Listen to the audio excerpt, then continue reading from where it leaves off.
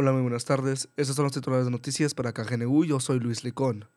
El hospital Good Samaritan de Broomfield fue escenario de una intensa presencia policial el lunes por la tarde. Alrededor de las 14:30 horas, la policía local recibió reportes de disparos en la área del hospital. Los oficiales llegaron a la escena y barrieron el edificio para encontrar ninguna amenaza. Emitieron un mensaje de todo despejo poco después de las 4 de la tarde. La policía dice que la persona que informó haber escuchado disparos fue entrevistada y no tuvo malas intenciones al hacer la llamada. El ayuntamiento de Boulder está considerando un proceso de permisos para permitir que las empresas que vendan marihuana tengan la opción de tener un espacio para el consumo en las instalaciones.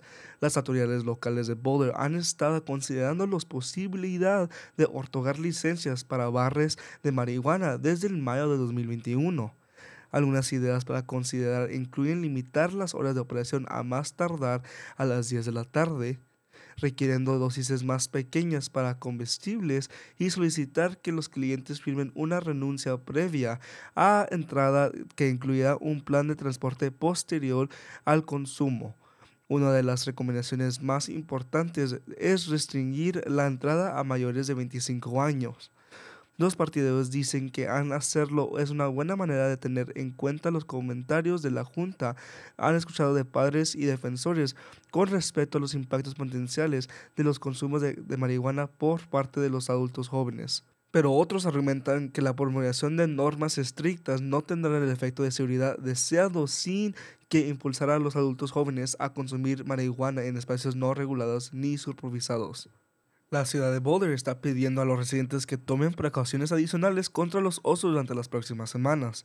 Actualmente los osos están entrando en una hyperphagia, lo que significa que están preparando para hibernar, se llenan de grasa y comida. Este tipo de actividad de los osos generalmente ocurre a fines del verano y principios del otoño. También pueden significar una mayor actividad de osos dentro de los vecindarios. La ciudad está pidiendo a los residentes que retiren la comida o cualquier cosa que huela a comida de las áreas del aire libre de sus propiedades y que aseguren que su basura en botes de basura a prueba de osos. El Distrito Escolar del Valle de Boulder acordó resolver una demanda que involucraba a 2 exalumnos de la escuela preparatoria de Fairview. La demanda argumenta que las personas de Fairview fomentó en un entorno que permitía la mala conducta de agresión sexual, violando el Título 9, una ley federal que prohíbe la discriminación basada en el sexo.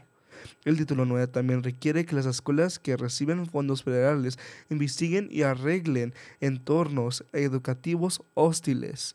Los estudiantes presentaron la demanda en el 2021 cuando la escuela no investigó la acusación de conducta sexual inapropiada contra un estudiante atleta en el año escolar de 2016 a 2017. PBS dijo en un correo electrónico a la Denver Post que no comentará directamente sobre el asunto hasta la finalización del acuerdo. Aunque tanto el distrito como los estudiantes aún no han finalizado el acuerdo, ambas partes deben estar acordado antes del 31 de octubre. El distrito escolar del St. Vrain Valley se asoció con CU Denver para agregar este mes un programa de ciencias, tecnología, ingeniería y matemáticas. La Vía Pite comenzó originalmente en la primavera de 2018 como un programa de inscripción simultánea de ayudar a los estudiantes a obtener créditos universitarios mientras aún están en la escuela secundaria. Los miembros de la comunidad se reunieron en Niwot el lunes por la noche para conmemorar la muerte de un antiguo propietario de un restaurante de pizza, Craig Lefty Harris, quien murió en un accidente automovilístico la semana pasada. La pizza Lefty era un alimento básico de Niwot que se abrió ayer en el centro de Niwot hace 28 años.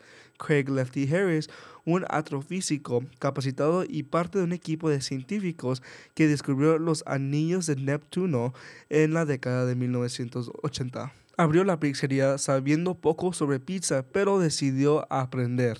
Según el Daily Camera, personas visitadas con camisas hawaianas estaban allí para honorar el estilo característico de Lefty que se derramó fuera del restaurante en el patio en el vigila de anoche.